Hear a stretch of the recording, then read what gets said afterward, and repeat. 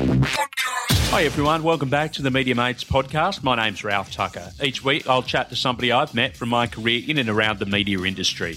All of them have such great stories to tell. I'm not Michael Parkinson or Andrew Denton, but I do enjoy chatting to interesting media people about where they've been, where they're headed next, and everything else in between. My guest today is Cassandra Wood from Channel 9.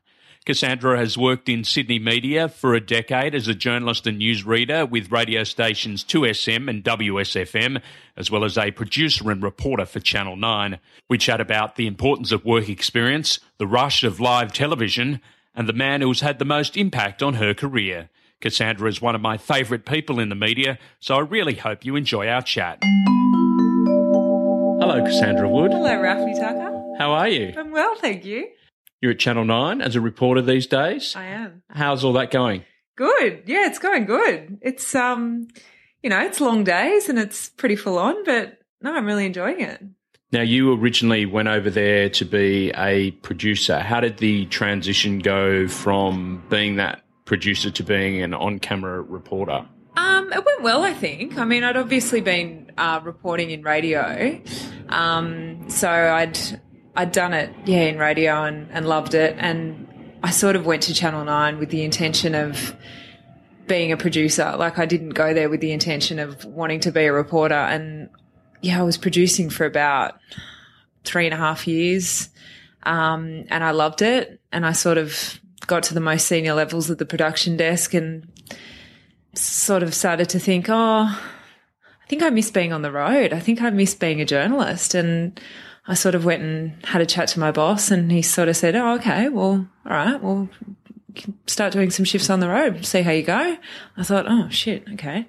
And, I sort of just did it here and there over a few months and then, position came up and I've been doing it full time for the past 6 months. Did it come naturally to you again, the fact that, okay, like you said, you had your grounding in radio. So the basic principles there, it was just what you were doing was being filmed rather than you ringing it in as such. Yeah, I think it's still, I still feel like a deer in headlights. Like in that regard, it's completely still like, oh, shit, what am I doing? But I think having worked on the production desk helped enormously. And there are so many people at work that say now, having worked on the desk and having that understanding of, how TV works, in terms of crafting a story and all the boxes you need to tick in that regard. It sounds like such a wank, crafting a story. But all those things that you need to do that I never sort of had to think about in radio. Like you go along to a media conference and you ask questions or you go to a crime scene and you sort of, you get voxies with witnesses and things like that. That all stays the same. But in terms of radio versus TV, it is completely different. And I think the thing that helped me the most and still helps me the most now every day is having worked on the production desk and just having that understanding of, what needs to be done and, all the boxes that need to be ticked in terms of making this story a story for TV. Who taught you to do that? Because obviously, coming from a radio background, I'd imagine it's pretty much like a whole new language that you've got to learn for TV. Yeah. Were there people there that helped you understand that better when you first took it on? Oh, absolutely. Yeah. I mean, it was starting on the desk, there's sort of, a lot more senior producers that sort of say, because, when you're working on the desk, you're a producer and obviously that's all you need to worry about is how to do that and how to do it well. But, other producers sort of guide you and teach you how to get that stuff sorted. And once you've sort of mastered that, then you're producing stories. So you're looking after stories that reporters who, have worked in regional TV or, have worked on the production desk are doing themselves. And your job is to assist them. So, it's very much team work. Everybody's sort of helping each other and getting it. It's amazing how much goes into, a 1 minute 20 story that you see on the TV. So people at home who don't understand what's going behind the scenes, that's a frantic situation as a bulletin is about to go to air and then going to air as well. Oh, totally. And particularly that when you're on air, like being in the control room and putting the news to air, like that I really miss. Like that production side of things I really miss, because that's what I enjoyed most about being a producer, was the lineup and EP, executive producer type things, where you're in charge of the bulletin, and it's, you know, if it all goes to shit when you're on air, it's on you. You know, there's a director that's pushing the buttons and physically making it happen, but you as the EP are responsible for all of that. And so in that last hour between 5 p.m. and 6 p.m., it would just be chaos. And it still is, like, you know, because you're checking stories that have, you know, are being cut by the editors and are still, you know, you need to sign off on them and things like that. So I think the reporters have it a lot easier in that last hour rather than the producers. But, you know, having said that, it's the reporters that are sort of running all around Sydney all day long trying to sort of, you know, do everything that needs doing in order to get the story to air that night. Now, have you always worked on the hour-long news? Because it used to be half-hourly. So I'd imagine then that's an extra half hour of content that you have to fill every night, and it's all got to be timed out, right? Doesn't it? It's to the absolute second. And if something goes wrong with a cross or whatever, you've got to then fill that time to get that space sorted out. Yeah. It seems like it would be, like you describe it, as just pure chaos. Yeah. 7 nights a week. Yeah, pretty much. And it's not just the 6 p.m. news. I mean, there's the morning news. There's the 9 News Now, which is on at 3 p.m. There's the afternoon news. Like there are several bulletins that all sorts of people, you know, producers work on across the day. Obviously, the 6 p.m. bulletin is the main bulletin. But, you know, when I first started, I was lining up the 11 a.m. news, and I used to freak out. Like I used to get so nervous doing that and being on air during that time, because in the daytime bulletins, generally that's when there's a lot more breaking news and things happening. And whereas the 6 p.m. news, it's sort of, there's a lot more format. It's a lot more structured. It's encapsulating the day, right? Exactly. It's a wrap up of the day and everything is planned. It's not just, oh, there's stuff happening now. Let's just take a live chopper shot and just, you know, getting the presenter's ear and talk to pictures. Like that doesn't happen on 6 p.m. I mean, if there's breaking news, we'll always go to it and we'll take it and all the rest of it. But with the daytime news bulletins, it was sort of treated a lot more like rolling coverage. And I'll never, ever forget one day. It was so bad. It was one of the first bulletins I'd done, and Amelia Adams, who's one of my really good friends, was the presenter at the time, and Tim Sheridan was reading sport. And, you know, thank Christ they're both such lovely humans, and it didn't all go to shit the way it could have. But I remember there was rolling coverage, there was stuff happening, and I think we were taking pictures from the chopper, and Amelia was just talking over them, but it happened to happen right in the middle of the sport break. So Shero had sort of stopped and Amelia was like, okay, we're going to take you to breaking news now. And whatever it was, I can't for the life of me remember what the story was. But I remember thinking, God, like we're running out of time. Like we've got to get this last ad break away because we're running out of time. Like we've got to get this ad break away. And then, you know, we probably had right in the last bit of the bulletin, there was a minute set aside for for weather. By that point, I'm thinking, shit, we're only going to have about 10 seconds left for weather. And I remember saying I thought I was saying to Amelia, throw to an ad break, but I was talking to Shero and I was in his ear and I'm going, okay, just throw to a break. We're going to throw to a break now. We're going to throw to a break, throw to a break. And so Shero has interrupted Amelia to throw to an ad break, and they're sort of looking at each other, and I've gone, oh my God. It was the worst feeling knowing that I was responsible for what looked like an absolute clusterfuck on air. And it was so bad. And I remember Amelia just being like, okay, we're going to go to an ad break now. And she'd obviously registered what had happened. And I just burst into tears. And I thought, oh my God, that was the worst thing. That was so bad. And they were both so good about it. And the director was so good about it. And even my boss, like I remember my boss saying to me, Cass, if that's the worst thing you're going to do, you're not doing too badly. Don't worry about it. But it's just that live TV element. You get caught up in it and you think that what you're doing is the most important job in the world. Yeah. And when you're in the control room and there's breaking news and you've got to take it, but you've got to time out the bulletin, it's just like, ah! But at the same time, it's great. People wonder why journos drink. And exactly. People in media drink. So that's a really great encapsulation of what can actually go wrong behind the scenes. Yeah. But I'd imagine that there are plenty of days when you come off air and you think that went really well. Yeah. We covered everything that we needed to cover and I've just done a really good job there. Absolutely. And that is very rewarding. Like I imagine it'd be fairly rare too. Yeah. Well, and I mean, like what happened that day in the control room, thankfully that doesn't happen very often. But when it does, you know, we're lucky that we have such good presenters and professionals that make it look completely flawless.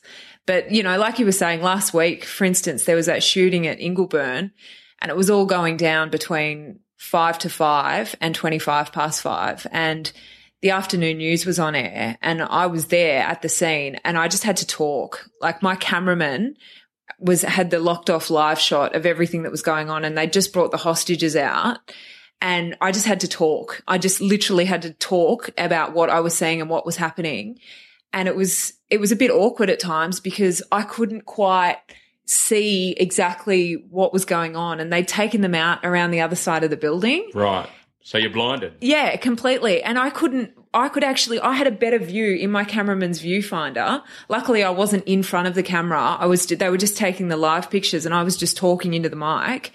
And there was a better view in his viewfinder of actually what was happening. So I could see that way rather than, because it was just, there were cops everywhere and it was just crazy. But at the same time, we were literally going to air live as it was happening and it was great fun. How much of your background in radio then came into play? The fact that, like you said, you just had to talk. Exactly, yeah. And that's something that you'd done so many times before. Yeah. That painting that word picture came into play even though you did have pictures yourself. Yeah, that has helped enormously. I mean, I think the best experience I got doing live crosses was when I was covering the Brisbane floods when I worked at WS, the Australian Radio Network. I think that was 2011. And that was, you know, I was doing lots and lots of crosses to all different radio stations, even overseas. And yeah, I mean, just as you said in radio, that was all you knew. So you literally had to use words to paint the picture, not pictures. And I think that's been a great experience. Let's go back to where it all started for you. Was a career in journalism or radio or TV always on your radar?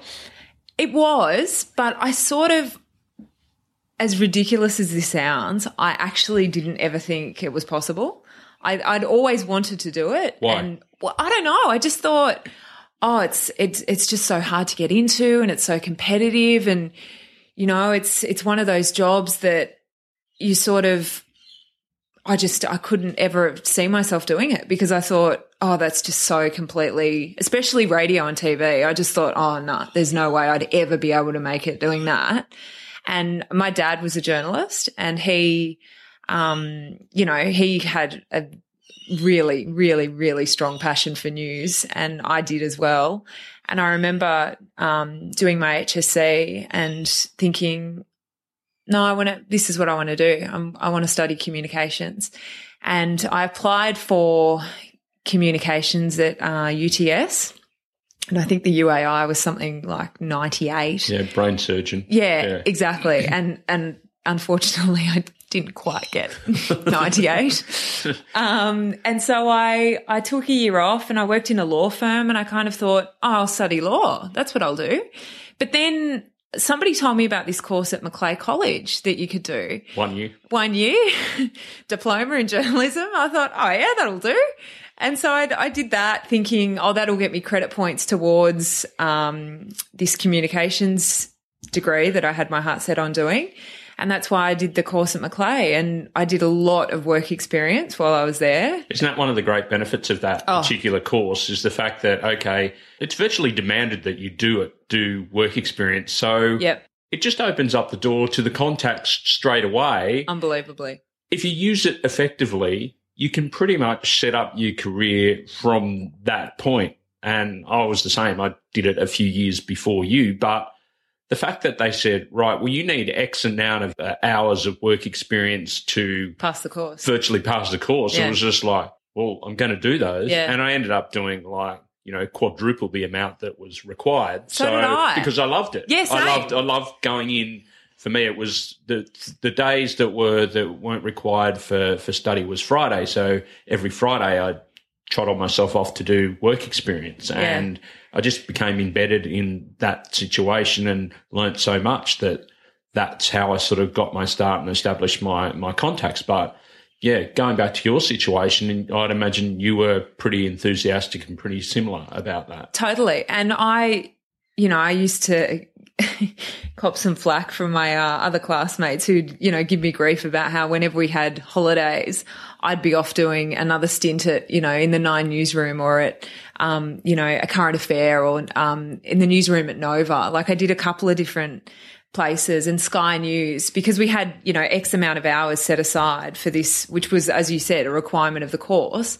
But then I'd sort of, everywhere I'd go, I'd be like, oh, can I come back? And they'd be like, oh, yeah, I guess. And I'd sort of go back in every time I had holidays or if I had a day off. And I say that every time I have a work experience student come out with me on the road at work, or if ever we have anyone at work and they say, oh, how did you get into it? I always say, and I still maintain, that doing as much work experience as possible when you're studying is the best way to, as you said, make contacts, but just get a proper understanding of what the job actually is. Because I find that so many young people don't actually understand what working in a newsroom is like and what it requires, and getting that practical experience is just so important. And I remember Peter Harvey, when I did work experience at Nine, Peter Harvey said to me, oh, so, what do you want to do, Cassandra? And I said, oh, well, I kind of, this is my plan and blah, blah, blah. And he said to me, well, you need to work in the industry as much as you can. Work for free and just keep coming in and doing your thing, and eventually they'll offer you a job. And I thought, oh, okay. It sounds like plausible. But, I know. And then it works out that it's actually true. Exactly. And even if you don't, even if it doesn't happen right away, you still meet people who you will always come back in contact with later on. Or like when I got my first job, I applied for a cadetship at 2SM, but I'd also applied for all sorts of jobs in regional TV and regional radio as well, and just kept getting sort of, nice letters back. Yeah, well, the few letters you got back were rejection letters, if you were lucky enough to hear back. Yeah. But I did actually get offered a job at Radio 2WEB in Burke. Right. That was my first job that I was offered. And they were going to fly me out there just to see how I liked the town and just to sort of get me used to it. And I thought, oh, okay, this is, all right. Showing some promise. I can do this. Yeah, exactly. And I was all set. I was booked on the Monday to go. And then that afternoon I got a letter from I think I got a phone call from 2SM in Sydney saying, oh, we've got your read and your resume. Would you like a job? I was like, oh, I don't need to have an interview or anything. It's like, no. And so sure enough, the following week I started at 2SM, and that's how it all began. What did you learn from that experience there at 2SM? I've spoken to, there's so many people that I've already spoken to on this podcast series that have gone through there, and everybody, laughs it off. But it seems to be that, as I described it to somebody else, preschool moment of just it's a real radio station and real people work there. Yeah. But it's like nothing else. No, exactly. I cannot even describe how bizarre that experience was. I mean, it was great, and I met some of my best friends who I'm still really close friends with. I met at 2SM. People like, Georgie McCarrow and Tess Salmon, and, so many people I worked with at 2SM I've stayed really good friends with over the years. And Diane Coveney Garland was the news director at the time, and I think she's still there, and she knew what she was doing, but the rest of us had no idea. And you just get thrown in the deep end, literally. Yeah. And I remember thinking on my first day, I thought, oh, well, maybe I'll get to read the news like in the next couple of months if I'm lucky. And I was reading the news that day, and I just thought, how can this be happening? Like, what is going on? I have no idea what I'm doing. I have no idea. But somehow everybody just kind of made it work and helped each other out, and we got there. It's like a really big talent pool for, I guess, other radio stations like 2UE and 2GB and the FM guys. Yeah. Kind of see that, okay, you're getting some kind of training there, so you're showing some kind of ability and aptitude for the job. After a while, they don't have to worry about putting you through your paces of training because you've learnt on the job at 2SM. Literally. That's literally exactly how it happens. Yeah, that's right. And by the time you've done a couple of months at 2SM, you sort of you've got your grounding, and you've kind of learnt, you've made all your mistakes, so to speak, and then hopefully you've got them out of your system before you move into high school, as it were, exactly. from preschool. Yeah, exactly. And thankfully that was the case for me, and has been the case for many, many journos. The next step was to ARN, WSFM, and Mix, as it was called back then. Yes. Did you have to apply for that, or were you approached to come across? Well, I think what had happened was when I'd sent out, at the same time I applied for the job at 2SM, I'd also applied for a job at ARN, and Corinne McKay, who was the news director, she was the Sydney news director at the time, and Glenn Daniel was the group news director. She'd actually got back to me and said, look, we don't have anything at the moment, but stay in touch. And I thought, oh, great, that sounds promising. And I remember thinking the whole time I was at 2SM, I just want to read one news bulletin that's good enough to send to Corinne, so that just one that doesn't have a mistake, so that hopefully, that will maybe get me closer to getting a job. And that just never happened. Like I never ended up with a read that I was happy enough with. But then 3 months after being at 2SM, Corinne actually got in touch with me and said, we've been hearing some of your bulletins. Do you want to have a coffee? And I thought, oh yeah, okay, that'd be great. All right. And sure enough, that's what I did. And then, 4 months after starting at 2SM, I was offered this amazing job at ARN with, WSFM and Mix, as it was back then. And I was reading and editing weekend breakfast bulletins, and I was on the road 3 days a week, and I loved it. I just absolutely loved it. I loved everything about it. And Glenn was just the best boss. And I always say that I'm pretty sure the only reason, well, not the only reason, but the main reason I lasted at ARN for 5 years is because I knew that I was probably never, ever going to have a boss as good as Glenn Daniel ever again. And I just loved everything about the job. And the people I worked with were amazing, and the job itself was great. And the opportunities I got in that place, and the stories I covered and the things I did, it was awesome. Walking into a place like that where there were so many experienced people that were able to sort of bring you along, it must have been initially when you took on the weekend gig and then also the reporting gig, it must have been a little bit daunting knowing where you'd come from. Yeah, absolutely. Because you'd literally come from this place where there was sort of not much guidance and not much experience. We were all in the same boat. Like, we were all everyone at 2SM, we were all kind of, apart from Di, we were all the same age. We were fresh out of uni, fresh out of college. We had no idea what we were doing. And yet I went to ARN and I had people like Glenn and Corinne who were not only happy to help, but give you feedback as well, like sit you down and go through your bulletins and say, this is what is sounding great. This is what's sounding not so great. This is how you're writing. Not in a pull you apart kind of way. God, in a very concise and constructive and detailed manner. Yeah. Yeah, totally. And that was so good to have because, you know, even now, like I always say to, you know, more senior journos at work or my bosses, if I'm doing something wrong, you need to tell me, like, please tell me, because if nobody's telling you, then how are you meant to get better? How are you meant to improve? And I'm convinced that even in that first 6 months at ARN, I improved so much purely because I had people like Glenn and like Corinne who were prepared to sit down and say, hey, you're going really well, but here's how you can go even better. And even on the road as well, Leanne Lincoln, who again is now still one of my best friends.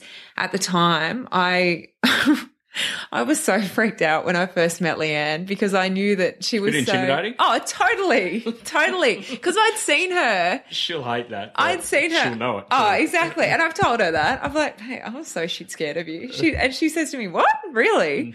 But I'd seen her at press conferences out on the road and I'd hear the sorts of questions that she'd ask and I'd think to myself, oh, wow, you know, she's such a good journalist. And she was. And, you know, I learnt, again, so much from her. And, yeah, ARN, my time at ARN, seriously, was just amazing. The versatility that they gave you the opportunity to experience must have been something that was invaluable as well. I mean, you were pretty much Glenn's backup by the time that it had all sort of evolved. Yeah. And if there was anything wrong with him or something went amiss, you were the one that was called in to read Breakfast on WSFM. So when you look back on that experience, the fact that, okay, you started off like everybody does on, you know, weekend breakfast, and then you were able to sort of learn on the road, and then you were able to sort of pretty much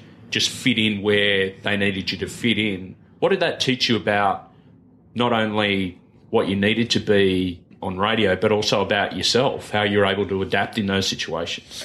I think and still to some extent now, I've always been the kind of person that I doubt myself a lot. And I sort of think, oh, no, I'm not, God, I don't think I can do this. And Glenn was always the sort of person saying, well, yes, you can. Mm-hmm. And I remember the first time I think he was going on holidays or something. And he said, right, you're going to read and edit Breakfast. And I said, what? Monday to Friday? And he was like, yeah. I'm like, with Jonesy and Amanda? And he said, yeah. And I was like, oh, are you sure? And he kind of laughed and he said, yes, of course. You're ready? Yeah, you're ready. And I thought, oh, God, am I? And I made myself sick all weekend thinking, oh, God, I can't do this. What happens if I sleep in? Yeah, exactly. What happens if I completely cock it up? Yeah, exactly. What if and filling the shoes of someone like Glenn Daniel, I thought, oh, Christ, what am I doing? And I got in there extra early and I was extra prepared and I just had fun with it. And as you would know, Jonesy and Amanda, they're just the most lovely, chilled out people. And in terms of working in a live radio breakfast setting with anyone, you want it to be them because they were just so cool and so supportive, and I just did it. And after day one was out of the way, I thought, oh yeah, I can do this. And I quite enjoyed it. That was when our paths first crossed, when you did that weekend breakfast shift. Yes. You were also working at the same time alongside Natalie Peters, who's doing great things at 2GB. GB, yeah. What was that like, knowing that you were both coming through together? And that's a little bit older than you, but at the same time was probably a rookie in the sense of being a newsreader, and you both pretty much like spurring each other on to get better and also achieve your goals. Yeah, totally. And we were both rookies. Like, I was fresh out of 2SM, she was fresh out of afters, and we were doing the exact same role. We were starting at 3:30 in the morning every Saturday and Sunday, and I was reading for the two Sydney stations, and she was reading for the 2 Brisbane stations. So we were pretty much doing the exact same job, and then the other 3 days we were on the road as reporters. And having Nat alongside me just made such a difference, because we were able to, not only is she a great human, she was also really good at her job, and it was great having that person to sort of be able to bounce ideas off. And, well, I guess, and also, as much as you don't want to sound competitive, but also compare yourself to somebody that's actually in the same shoes. Yeah, I guess so. But I think we were in the same boat. Like, we were both, and it was good that I think we had each other, because we were both at the same level.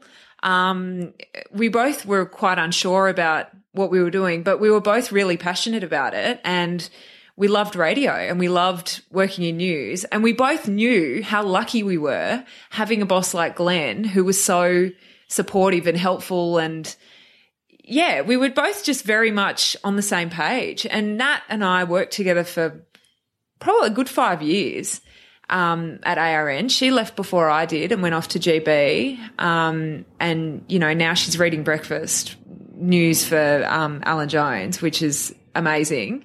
I went off to Nine a couple of years ago, and, we still keep in touch. But, yeah, it was good. It was good having each other, I think, to go through that period where we would have otherwise had not much idea what we were both doing.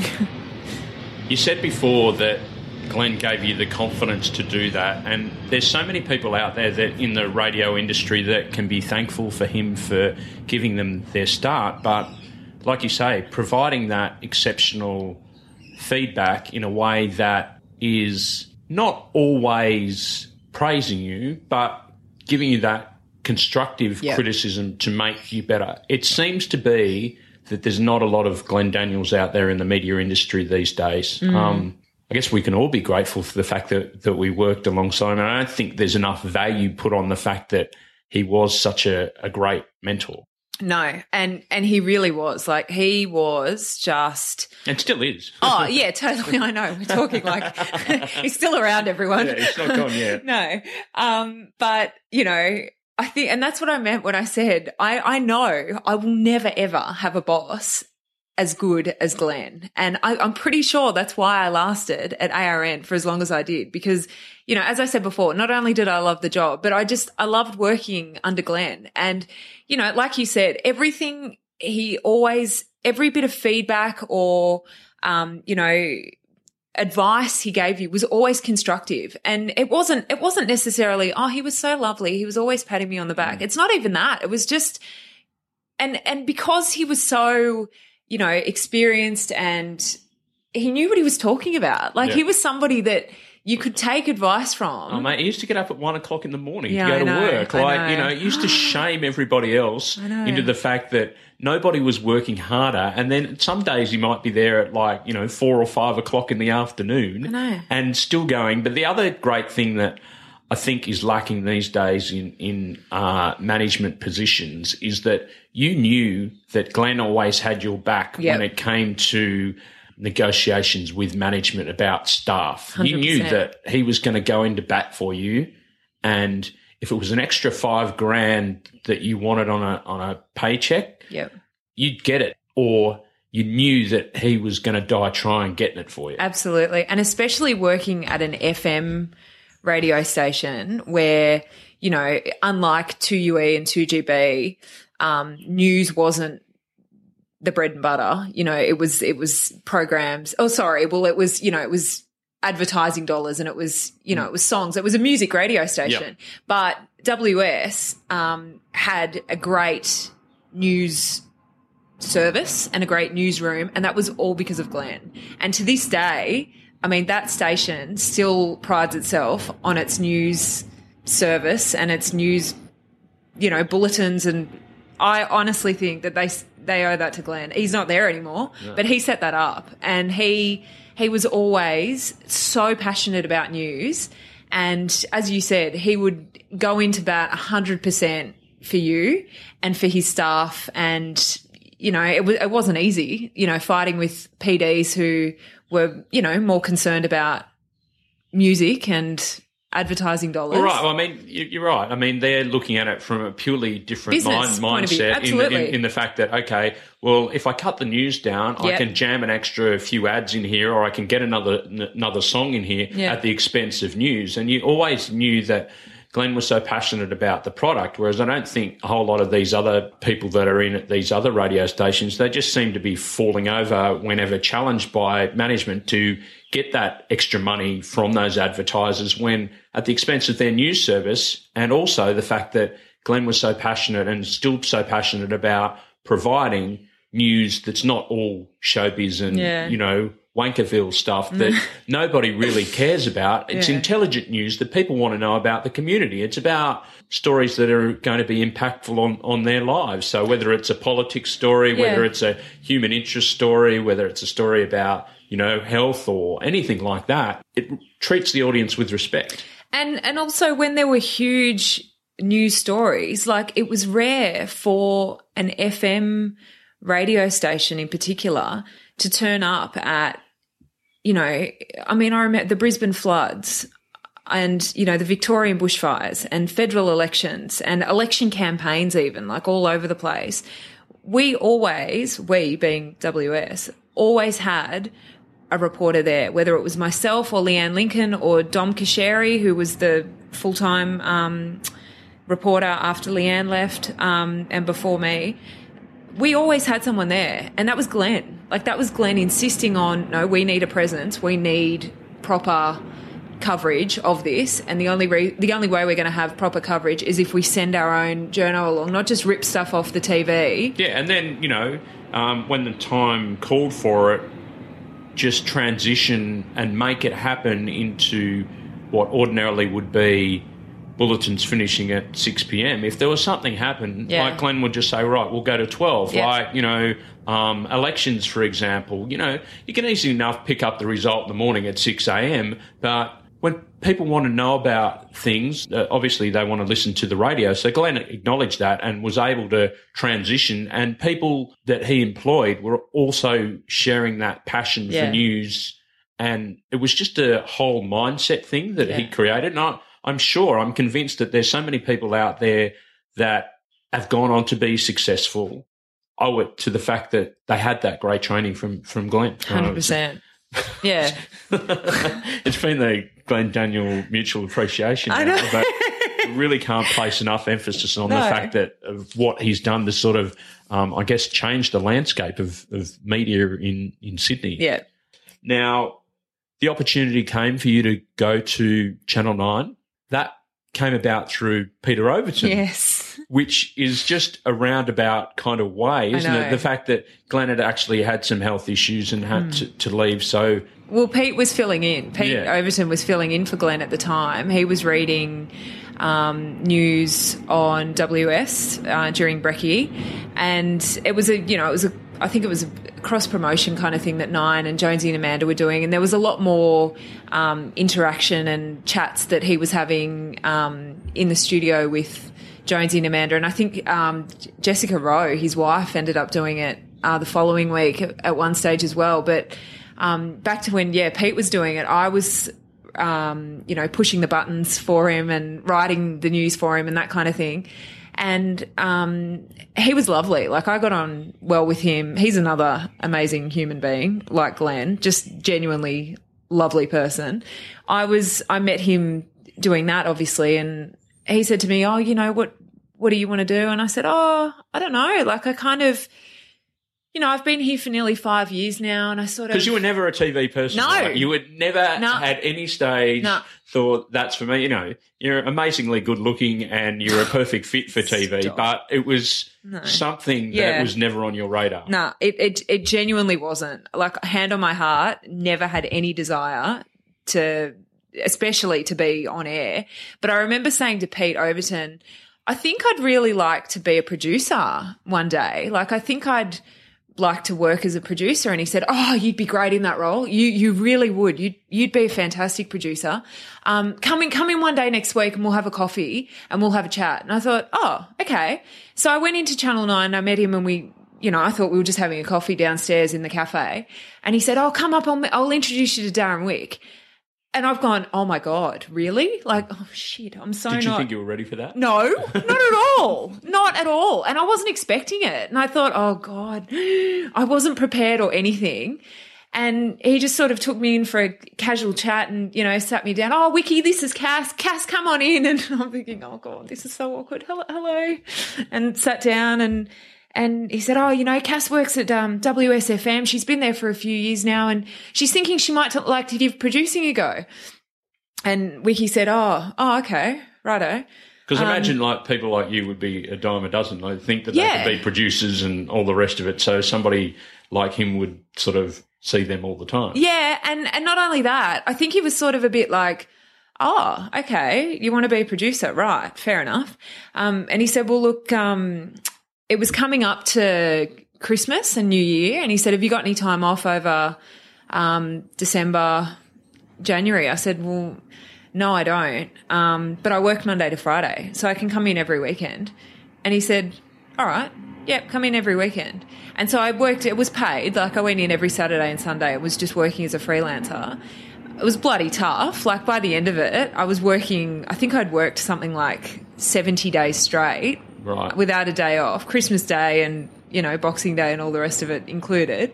But it was great because in terms of getting a start in the 9 newsroom and working on the 6 p.m. news every Saturday and Sunday, it was fantastic. So who did you work with there?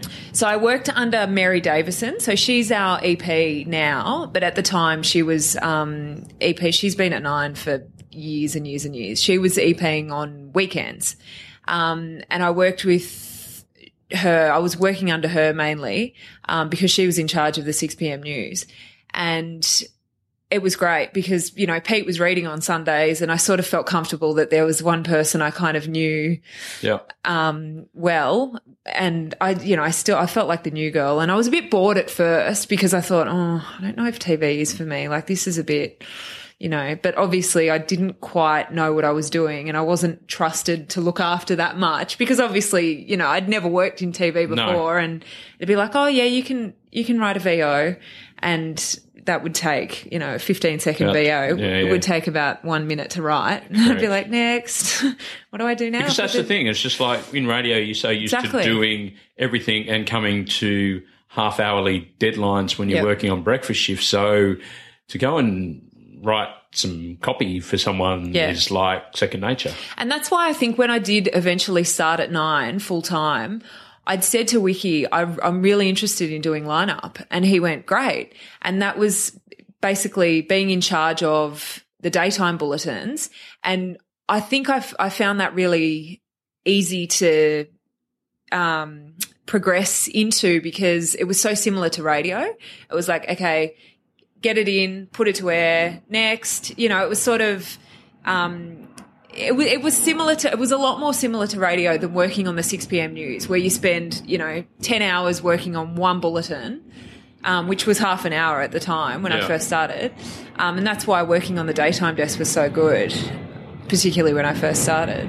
How did you learn to then, I guess, manage and deal with the stress that came along with doing it for the 6 o'clock news? Did you go back to that whole radio mentality of just knowing what you had to do and just churning it out? Or? Pretty much, yeah.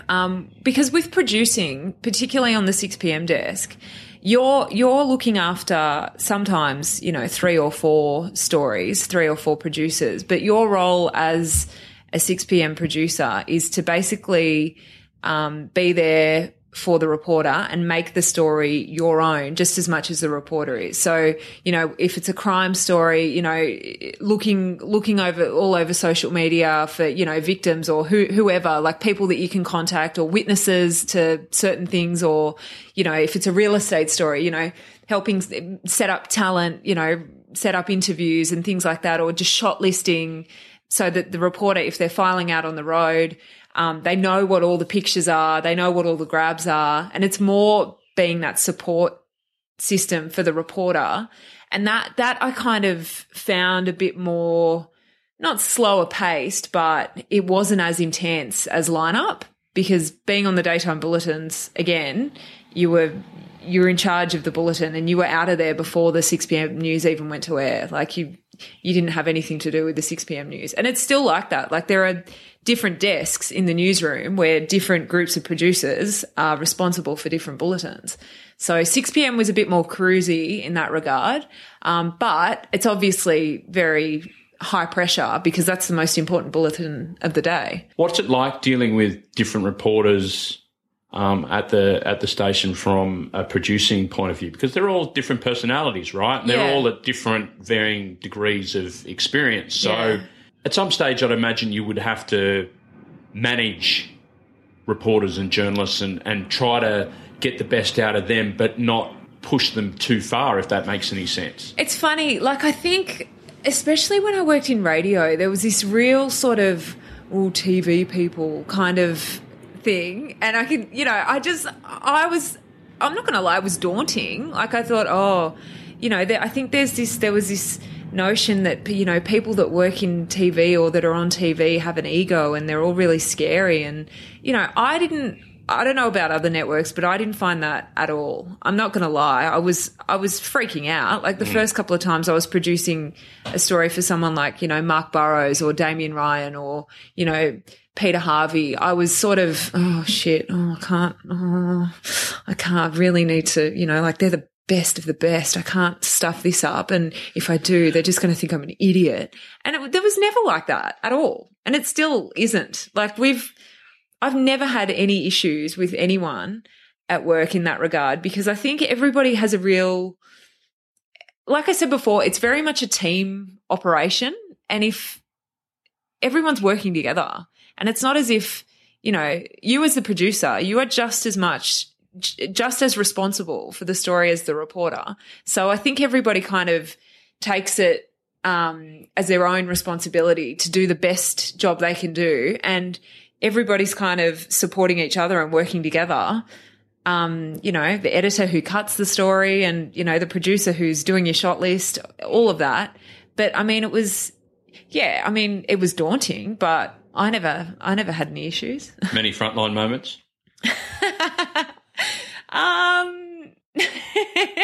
No, I don't think so. No, I don't think so. I can't think of any off the top of my head. Because that's the perception out there from people that sort of watch the media, that perhaps TV land might be a bit like the old Frontline. But it's one of those things, it's just like, I think that if you go into it and if you show some kind of skill or aptitude towards media, you either get it or you don't, and you quickly find out who the imposters are. Yeah, exactly. And that's true. Like I've done court stories before and I've looked back on them and seen myself running down the street with a mic in hand, chasing after someone, and I cringe and I think, oh God, look at me, I look like such an idiot. But that's the job. Like you're chasing after that person with a mic because you're trying to get a comment from them. You're trying to get a reaction to something that's just happened, or you're trying to get, a piece of audio for your story, and you're trying to, if something they say may help tell the story, and that's what you have to do. And as ridiculous as it looks, and people yell out to you and abuse you, leave them alone, you dogs, things like that. And you just think, I'm just doing my job. Yeah, you don't go to their house or their workplace and harass them exactly. about the job they're doing. Yeah, so, leave us alone. Oh, goodness. Now, you're getting married in October? Yes. Is it going to be Cassandra Wallace on our TV screens or Cassandra Wood, or you haven't decided yet? No, I haven't decided. I don't know. I think You don't move far up the alphabet though, do you? No, I know. No, I don't at all. No, I haven't decided. I've thought about it. Because there are reporters that or journalists or people that you see on TV or radio get married, and some of them change their names and some of them don't, to keep their professional name, as it were. Yeah, I think I probably will. Like, I'll change my name legally, so I think I probably will change it. Yeah, probably. Now, you've gone down the path of radio. You've gone down the path of producing in TV. Yeah. You've gone down the path of being a reporter on TV. Is there anything in media that down the track that you think that you could do? I don't know. I mean, I often think about that. I mean, someone said to me the other day, "Oh, what do you think you'll do next?" I actually don't know. I genuinely do not know what I'll do next. I mean, I've only been reporting full time for 6 months, so I should probably give that a bit more of a crack before I start, mapping out your next Yeah, career plan. exactly. Like, I don't have any burning desire to be a presenter or do anything like that, but I love being a journalist, and I do very much enjoy being on the road. Having said that, though, I do miss producing, so maybe one day that might be something that I go back to potentially, but at the moment I'm still trying to get my head around mastering the reporting thing. Do you look at something like perhaps 60 Minutes where you're able to produce a longer form story? Is that something that interests you perhaps? Yeah, I think so. I mean, maybe one day, probably not at the moment, but I think one day I would love to do that. That does really appeal because there is still that element of, the chase like you do in reporting. Like, you're still very much trying to, get the story and lock it down and help write it. And there is still that journalism element, more so than, I guess, working in the newsroom. It's just a longer story that you're telling. Exactly. It is. And it requires a lot more, I was saying before about all the boxes that need to be ticked. There's a lot more boxes that need to be ticked for a story like 60 Minutes or even a current affair to some extent because it is a longer format. So, I'd love to work at 60 Minutes as a producer one day. What's your favourite part about working in the media? Honestly, I think my favourite part is it's never as I was just going to say it's never dull. The next time I'm sitting outside Liverpool Hospital for 8 hours, I'll remember that. In a gutter yeah, somewhere. Exactly. Sitting at stake out a crime scene or something. I think the thing I love the most is when my alarm goes off of a morning, you never know where you're going to end up. You never know what sort of story you're going to be doing. You never know, it's always guaranteed that it will be a long day because you may well end up doing 4 stories. If the first thing you start off doing falls over, you might get flung onto something else. But I love that it's never boring. Like, it's not... Every day's the same essentially, but it's different. Yeah, it is. Exactly. You're always doing the same job, but you're doing a different story and you're meeting different people. And particularly with reporting now, I love that, last week I did... a story about a fatal shooting, a story about a house fire, and then a story about the opera that opens next week. Like, just all different sorts of stories. How important is it for you to have that versatility where you can move from that to that to that? And I guess it's also exciting that you can learn about these whole different new things. Yeah, exactly. Oh, it is really important. Like, it is. It's incredibly important because it means that you never get bored. And I guess if you were only doing crime stories or if you were only doing colour stories and, obviously people that specialise in that particular thing, whether it be state politics or crime or whatever, then, they are a master of what they do because they have the right contacts and they do it every day and they have all of that, what's needed to do that role. But I think for me personally, I enjoy doing a bit of everything because you just never get bored and it never gets dull. We'll wrap it up in a sec, but I just want to get some advice from you for anyone looking to break into media. So whether that be radio, TV, print or whatever, what would be the first thing that you would say to somebody that's looking to make it their career? I would say do as much work experience as humanly possible, not only to do, to try and meet the right people or to get your foot in the door, but to actually learn whether it's what you want to do. Because I think a lot of the time people think that, I want to work in media. They don't actually know what it involves and how intense it can actually be. It's not about the fame. It's not about the Instagram followers. God, no. Jesus. It's not about the money. No. Exactly. No, not at all. It's, you know what? It's long days. It is very rewarding, but it's a job that you have to be very passionate about. And if you're not passionate about it, then you're not going to enjoy it. And I think the best way to learn is to just do as much hands-on work experience as possible. Because if you don't do that, then, you know, how will you know? Cassandra Wood, thanks very much for your time. Thank you, Ralphie.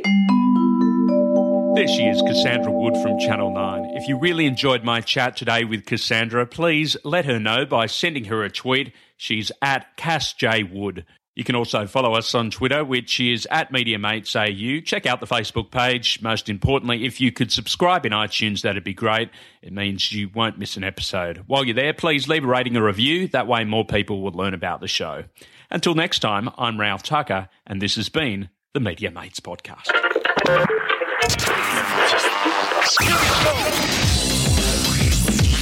Media Mates Podcast.